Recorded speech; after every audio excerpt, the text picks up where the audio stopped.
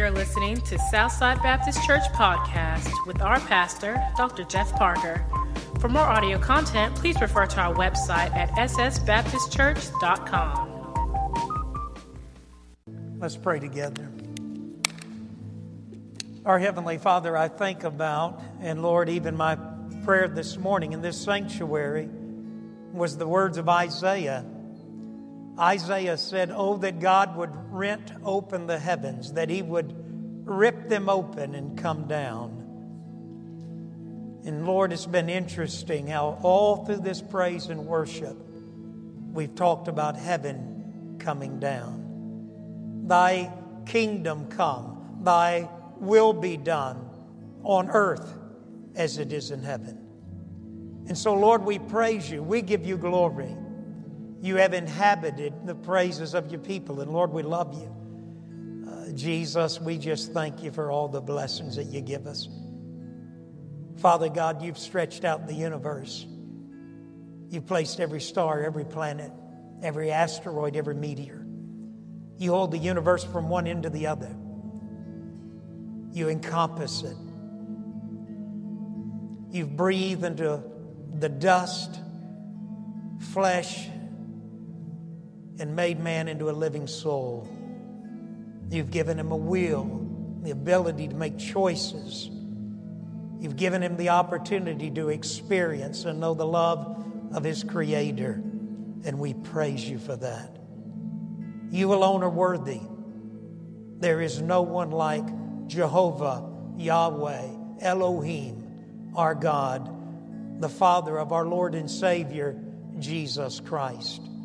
And so, Lord, we pray now that You continue to speak through Your word. And we pray that hearts would be made sensitive, that You've brought us here by divine appointment, and that already You've spoken to us and You'll continue to do so.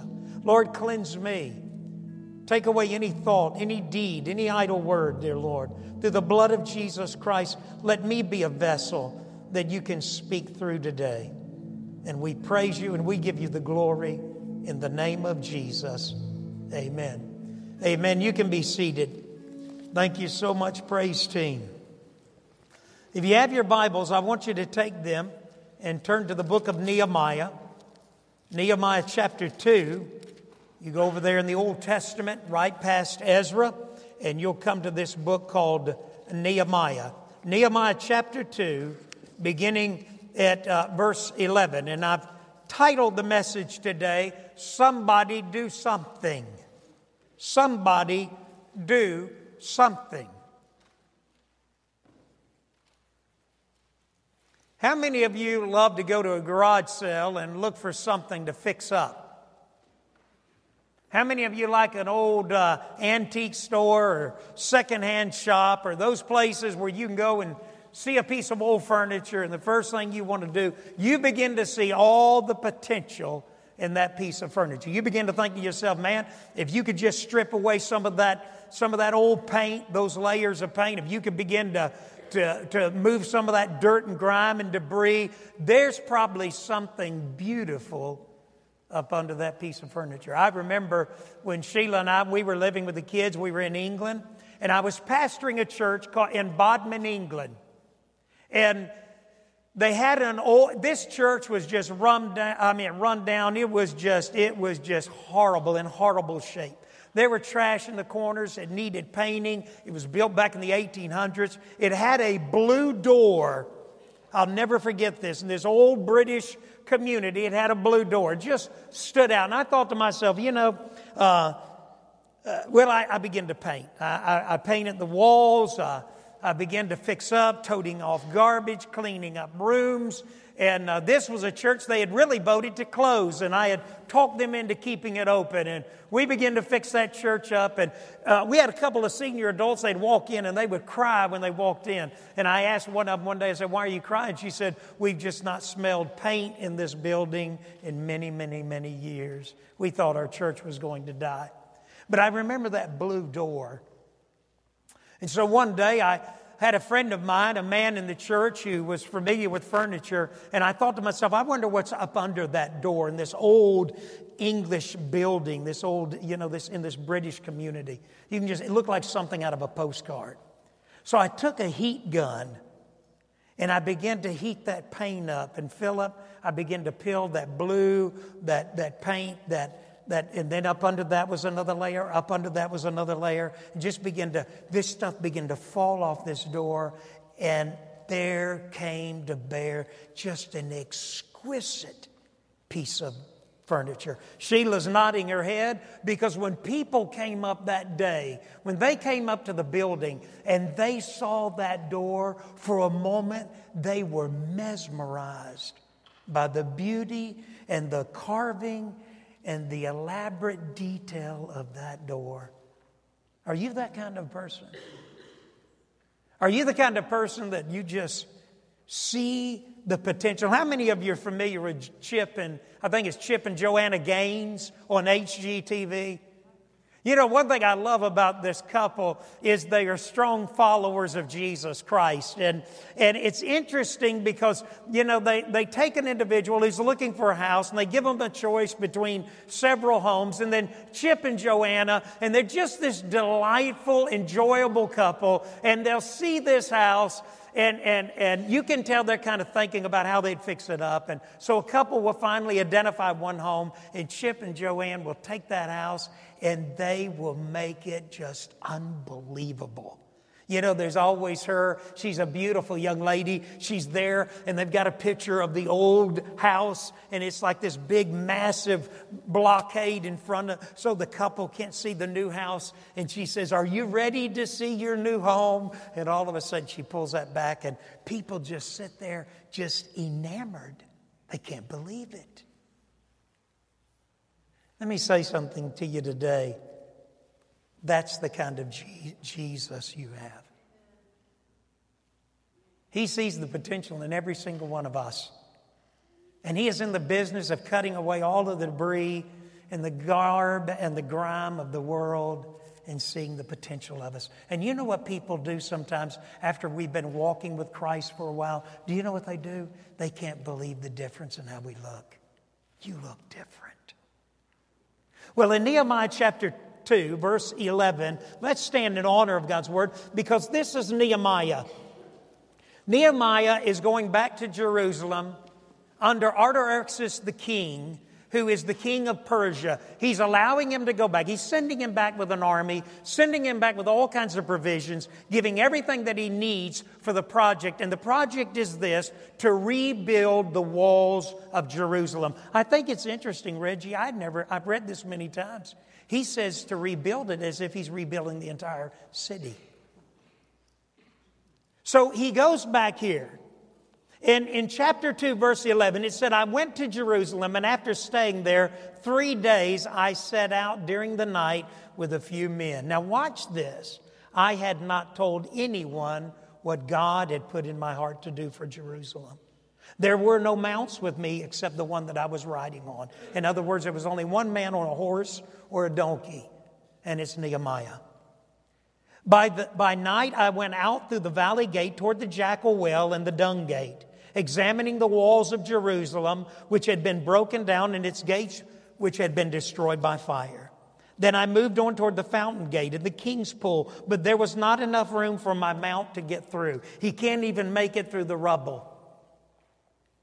So I went up the valley by night, examining the wall. Finally, I turned back, re-entered through the valley gate. The officials did not know where I had gone on or what I was doing, because as yet I had not said anything. Nothing to the Jews or to the priests or to the nobles or officials or any others who would be doing the work.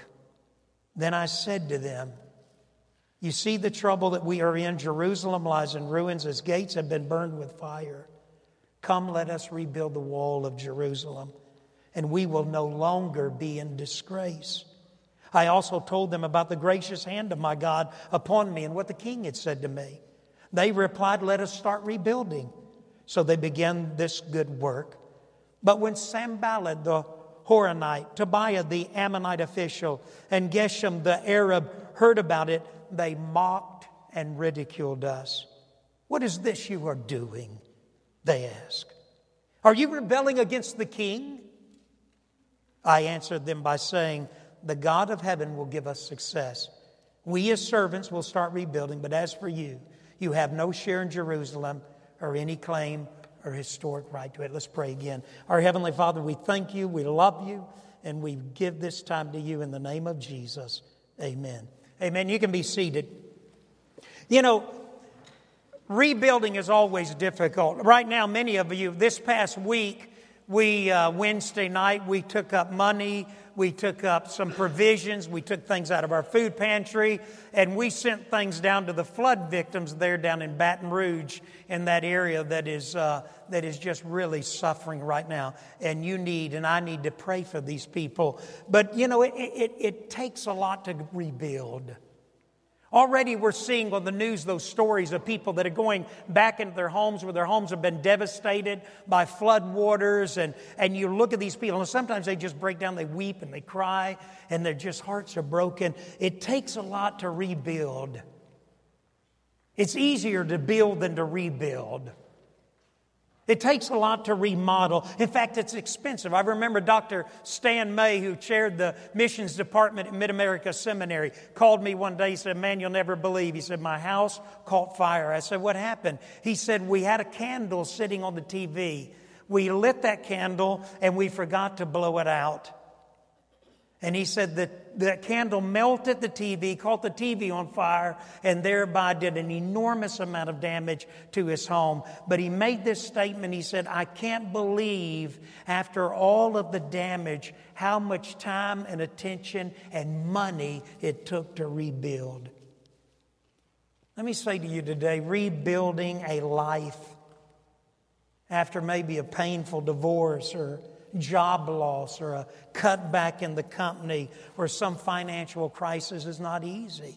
It's not easy to rebuild. I want you to listen very closely. Sometimes in our life, our lives reach points of ruin. There are things that are wrong. There are things that are not working out. Some of it may even be our fault. It takes God time to rebuild your life and to rebuild my life. It does. Sheila and I years ago, talking about finances years ago, man, she kind of would take care of and she still does. She takes care of the finances. She could be robbing me blind. I wouldn't know it. You know, I don't know anything. I don't want to know. I got enough to worry about. You take care of the finances. But every once in a while, you know, because, you know, our lives we have to be very, very careful and frugal with finances. I'd walk in there and Sheila would be sitting at the table. Hey, when the bills were laid out in front of her on the table and she was crying, I knew it wasn't good. And she'd look at me and she said, "We're in a mess." And I'd say, "Okay, get out of the way." I'd sit down there and I'd start sorting out the bills, trying to figure out how to get us out of the mess. And one of the first things we would do, we never took from God to get out of the mess. We just got out of the mess. And God always took care of us. You know, it takes time sometimes for God to rebuild. It's not easy. In fact, I wrote this down. It's a lot easier to build something new than to remodel or repair what you have. Our culture has been programmed to throw away. We throw away toasters, coffee makers. We throw away appliances. We throw away marriages. We throw away kids. We throw away parents. We throw away churches. We don't like to figure out how to rebuild, repair, or remodel. We just give it up and throw it away. Is that not true? The same is true of church. Sometimes we do the same thing. Helen Keller said this, and I thought it was good. Helen Keller, the woman who had been blind her entire life, said, well, not her entire life. She was actually made blind by a doctor who botched up a procedure on her when she was a baby. But Helen Keller said this, "The most pathetic person in the world is someone who has sight but no vision." Nehemiah is returning to Jerusalem to rebuild the walls and to rebuild the city, and he has vision. I love what John O'Leary said in his book On Fire. He said, "Vision is worthless without the courage to risk and to take it and to take action." And boy, that's true. You can't rebuild, do anything of value without it costing somebody something. Let me make some statements here. Number one, you may be rebuilding. Right now, you may be picking up the pieces this morning of a relationship, of a marriage, of a home, of your finances, of a job, of your education, your neighborhood. You may be right now rebuilding, picking up the pieces. Let me encourage you to do this. Involve Jesus Christ. Let Him come alongside of you. He's the great physician. He is the master builder. Number two, worse, you may have learned to live in the rubble. You remember what Alexander McLaren said. He said when Nehemiah got to the city, he realized the people were discouraged, that they felt defeated. In fact, when Nehemiah is trying to ride around the ruins, remember there are times that he can't even get through the ruins. He has to backtrack, go around to try to figure out how to maneuver around in the city of Jerusalem. Alexander McLaren said the danger is that we learn to live with the rubble. We just say it's never going to change. It's always going to be the same. So we just begin to accept it. That is sad. So and even worse, number three, even worse, you and I sometimes, listen to this, can be guilty of ourselves tearing down the walls. Let me illustrate. Every one of us need boundaries, right? We need walled-in areas. In fact, boundaries are designed, walls are designed to protect something or someone we value. We put a fence around our yard because we value the protection of our children or even our pet. But deeper here, and one writer said this, deeper is this idea that boundaries, perimeters in our life can be a schedule where we set aside time for ourselves, for our devotional time with God, time for our marriage when the kids are told go to bed because this is mom and dad's time. We're setting perimeters. We're setting boundaries. We set aside time with our kids when we give our kids individual attention. We set aside time for church, for physical exercise, maybe for a hobby. Some are not as important as others, but we all need boundaries and perimeters in our life to protect our time and to protect those relationships we value. Who tore down the walls of Jerusalem? The enemy. Who tears down those walls, those protective measures in your life, those perimeters, those boundaries? Sometimes you and I have to realize that the enemy is doing that. I sent this to an individual. I saw this wall hanging that read this way. It was a wall hanging. It said, "Let me drop everything and handle your problem." You ever feel that way with kids? Let me drop everything and handle your problem. That's not always a good quality. Sometimes we would look at that and we say, boy, that person, they're just so helpful. Well, let me tell you something. The reality is a pastor, let's take a minister. And at times I've had opportunities to teach at Mid-America Seminary, at MC, to the MDiv, to the master level seminary students. A pastor can ruin his life, his marriage, his home, his family, and even in the end his ministry if his attitude is, I'm always available, there are no boundaries, there are no walls. I'm open and I'm here available for everybody. That's not good. If you and your wife are on a date and the job rings, you may be better off not to answer it. Unless it's an emergency and you're some kind of hospital personnel that is on call. Your job can come inside of the boundaries of your marriage. Am I making sense? Parents, let me illustrate it this way. Boundaries, walls are important. Children can define the life of the parent, the schedule of the parent. That children can dictate their parent's life. I've seen parents that are prisoners to their own children. Do your kids run your life, determine your schedule, dictate your life? Or do you have boundaries in raising your children? Such as bedtime. You may say, well, these are little things. Well, teenagers will test the durability of your walls and boundaries, right? I mean, there's no way around it. If you and I have not set some boundaries and some perimeters in our life and different relationships that we value. In other words, there's a time that me and my wife, we are alone. We need that intimacy. We don't need no one, not even the kids, coming into that boundary, into that perimeter. Does that make sense? We live in a day where children often control the parent to the degree the parent can't have any freedom at all. In your marriage, you need boundaries. You and I need boundaries with the opposite sex. You know, Billy Graham said this. He said he and his team at the very beginning, when they first started out, he said they made this commitment that they would never be alone with a woman.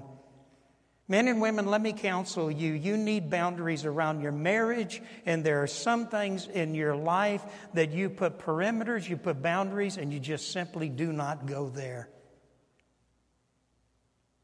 It's critical. When we read that the walls of Jerusalem had come down, we need to understand that once the walls came down around Jerusalem, the Jewish people were susceptible to their enemy. In fact, let me tell you this, and it's so important. Sin will not recognize your boundaries. Sin, our enemy, Satan, is in the business of getting you and I to compromise moral absolutes, those boundaries, to base decisions on what satisfies the flesh, what makes us feel good rather than what is right. Is there Listen, we don't have boundaries about nothing. We're the most in debt. Our longevity for the first time has gone backwards. And the reason it's gone backwards is because we can't even control ourselves when we eat.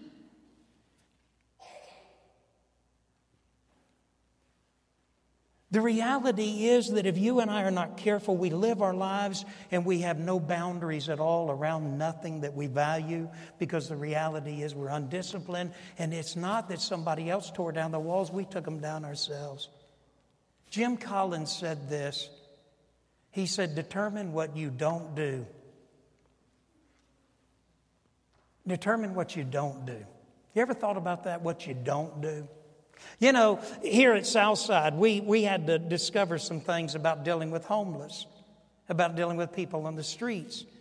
Because we had people all the time coming wanting pain pills. Will you help me? Will you go down to the pharmacy and help me get my pain pills? And we begin to discover something, that a lot of times people that are homeless and people on the streets and people that are in low-income situations, a lot of those, part of their problem is drug addictions to painkillers. So we had to stop giving out the kind of assistance to painkillers. We could help with antibiotics. We couldn't do painkillers. Let me ask you something. Are there some things you just don't do? Have you figured out what you don't do? We determined something. We could give food. We could give clothing. But we couldn't put everybody who came up and told us a sad story, we couldn't put them in a hotel because we couldn't afford it. We had to determine as a church, in an area of great need, what we could do and what we could not do. Let me ask you a question. What do you not do? What do you not listen to? What do you not watch? What do you not wear? What inappropriate t-shirt with some logo you will not wear? What swimsuits will you not wear? What evening gownless, what I call evening gownless straps? What do you not listen to? What filthy lyrics are you just simply say, we just don't do that? In your home, do you have walls that are erected around your home, boundaries to which you've said to the enemy, we will not compromise and we will not conform? Paul warned the church at Romans. He said, and be not conformed to this world, because the world is trying to push you into its form. And for a lot of us, maybe we need to reevaluate this thing of what walls, boundaries, perimeters need to be set up around our home. These are things that we just simply don't do. There are some walls that are very intimate. Let me ask you a question. In Job chapter 1, without looking, you remember the scene. The angels are standing up there waiting. They're fouling up there before God. And the Bible says that Lucifer, Satan, Diabolos, the devil, he comes up before God. And God says to him, where have you been? He says, oh, just been roaming to and fro. He probably looked about like I'm looking right now. And the Lord God says, have you considered my servant Job? There's none more righteous than him. Now listen, what made Satan mad? Anybody know? What made Satan angry? What made Satan angry was this. He said, God, you have put a hedge. You have put a wall. You have put a fortress around him, and I can't get to him.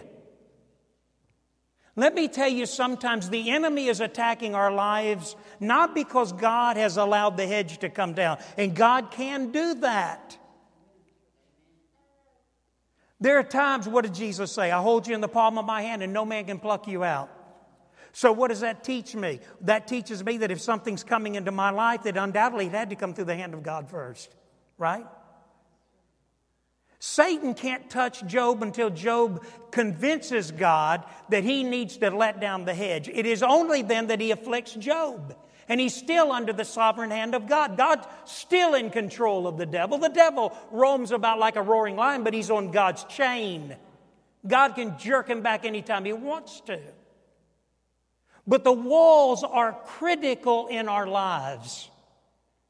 And it's not easy when you and I have allowed our boundaries. We put down our guard. We took down our perimeters. We've begun to allow things to slip in. We start watching this, listening to this, befriending this. Before long, we're doing this, we're doing that. And before long, the walls are in ruin around our lives. And I don't want no more children to get up and walk out of this building. That's a wall.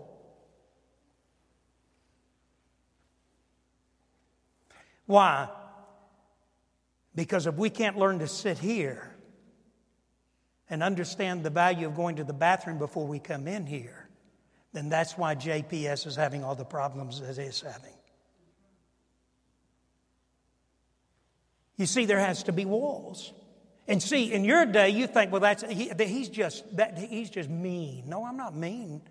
I love every child that gets up and runs out of here. I'd die for them. But this was also the way I was raised.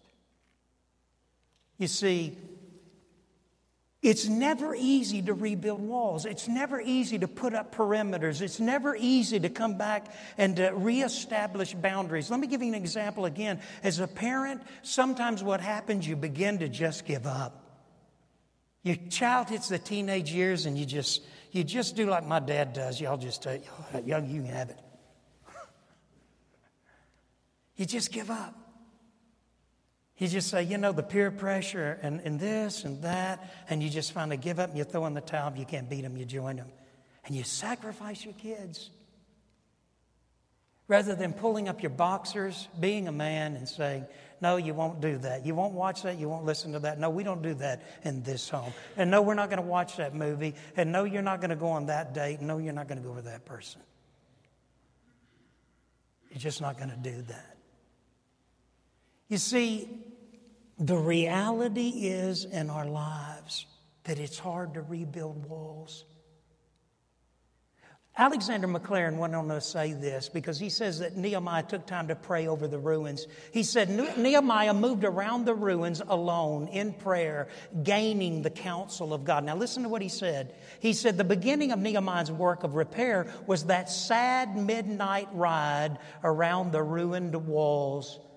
So there is a solemn obligation laid on Christian people to acquaint themselves with the awful facts, then to meditate on them till they are sacred. Now that's powerful. You see, you and I can't reestablish any walls, any perimeters, any boundaries until we first get along with God in prayer. We need Jesus Christ to help us reestablish some kind of order to our lives.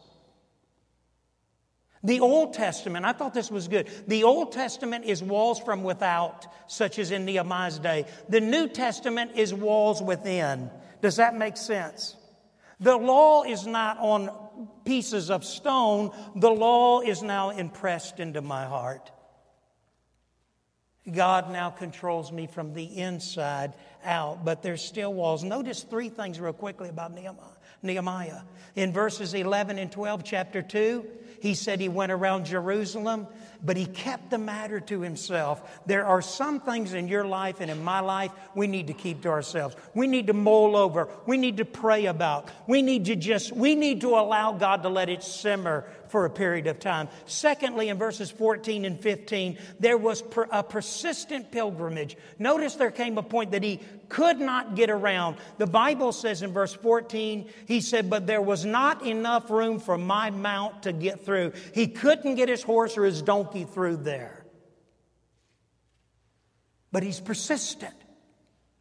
He tries to figure out a way. Now, everybody listen closely. If you've got a child that you can't control at bedtime, and they are wreaking havoc in the household, they control the emotions of mom and dad, they make your life miserable, you just dread even trying to put them into bed because of how they behave. The problem is they are controlling the boundaries and the perimeters and not the parent. So the parent has to reestablish a bedtime. Now listen, when you do that and you haven't been doing it, you can get ready, right? There's going to be some battles. They're going to come. And you need to pray about it first. God, I need you to help me with this. I want to reestablish some boundaries, some proper behavior. I want to reestablish some walls in my life. So God, I need you to help me with it. There's that prayer. But then secondly, there's that persistence of just simply saying, when you begin to feel the pressure to be able to say, well, I'm just not going to bend on this. Because listen, if you can't handle the 6-year-old who's fighting you about bedtime, then let me ask you something. How are you going to handle the teenager who by that time has learned that you have no boundaries? You have no perimeters. In your workplace, you may have to put your foot down and establish some strong boundaries and perimeters as to your life. Thirdly, notice in verse 17 and 18, there was a public petition. What was in prayer, what was persistent, he finally made public. In verse 17 and 18, he had kept it to himself. But finally, he looked at those around him, even the leadership, and he basically began to share his heart. And I love these words in the latter part of verse 17 and 18. He said, we will no longer be in disgrace. I also told them about the gracious hand of my God on me and what the king had said to me. When I thought to myself, you get ready to fly to Zimbabwe. That's a long flight. And do you know how most people, even Christian people, respond to that? I hope y'all are safe. And even if they pray for you, they pray for you like you're getting on the space shuttle. I mean, And one day, I was sitting there, and I was thinking about that, and the enemy was kind of mulling that around in my head. A little bit of fear, a little bit of anxiety, when all of a sudden I came to this passage, that all the nations may know. And I thought to myself, well, wait a minute. How are they going to know unless somebody goes? 3 weeks from today, Midian Chitsede, a pastor from Zimbabwe, will be behind this pulpit preaching to you. He will be telling you about one of the greatest humanitarian crises in the world today. You will have an opportunity to hear a man who is the product of our mission and our missionaries, who's now faithfully serving the Lord. But he would have never known. He would have never been educated. He wouldn't have the home that he has now. He wouldn't have the substance that he has now had it not been for men who went last time.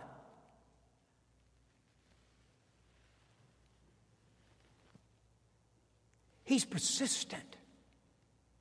He makes it public. He says, listen, we'll no longer be in disgrace. He said, my God's hand is on me. And he says, and the king is behind this. Let me tell you something. The King of Kings is behind it.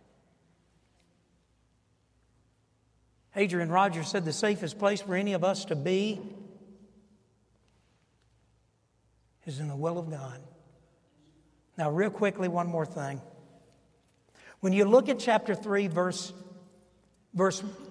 1 through 5, and especially verse 5, because you get into Nehemiah, and guess what happens? The people, Nehemiah gets there, he rallies them up. Boy, they're all excited. You know, it's kind of like school.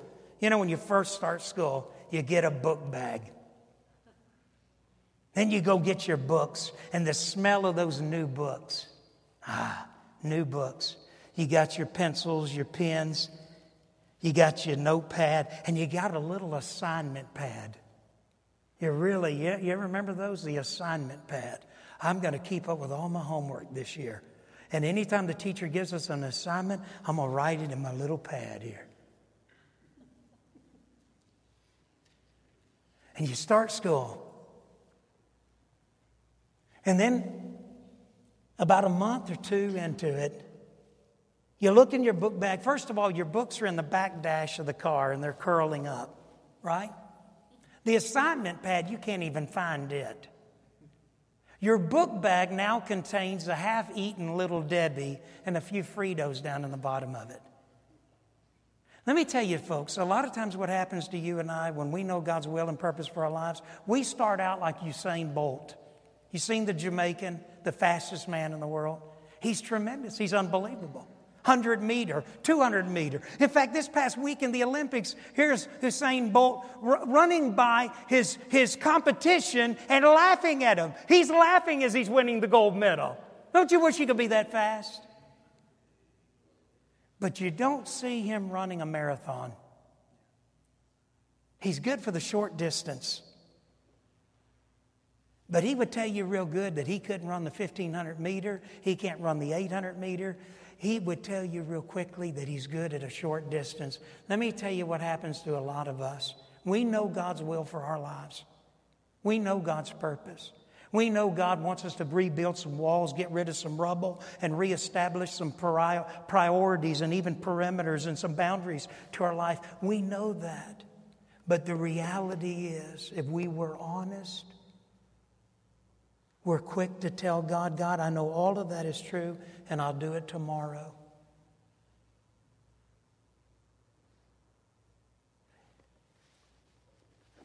You know, in the book of Exodus,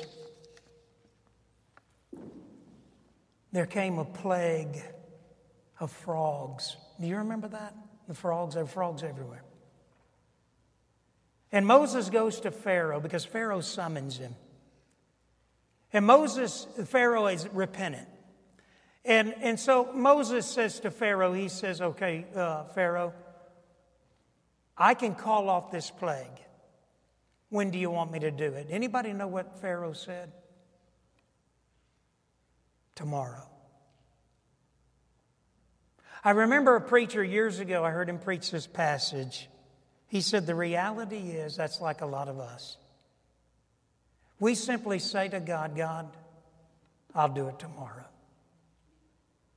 I'll diet tomorrow. I'll get control of the kids tomorrow. I know I need to exercise. I'll do that tomorrow. I know I need to drink more water. I'll do that tomorrow. I know I need to have more time in the Bible, in the Word of God. I'll start tomorrow morning. Everybody look this way. The best thing and the best time to start is right now, today. Let's stand. Let's stand.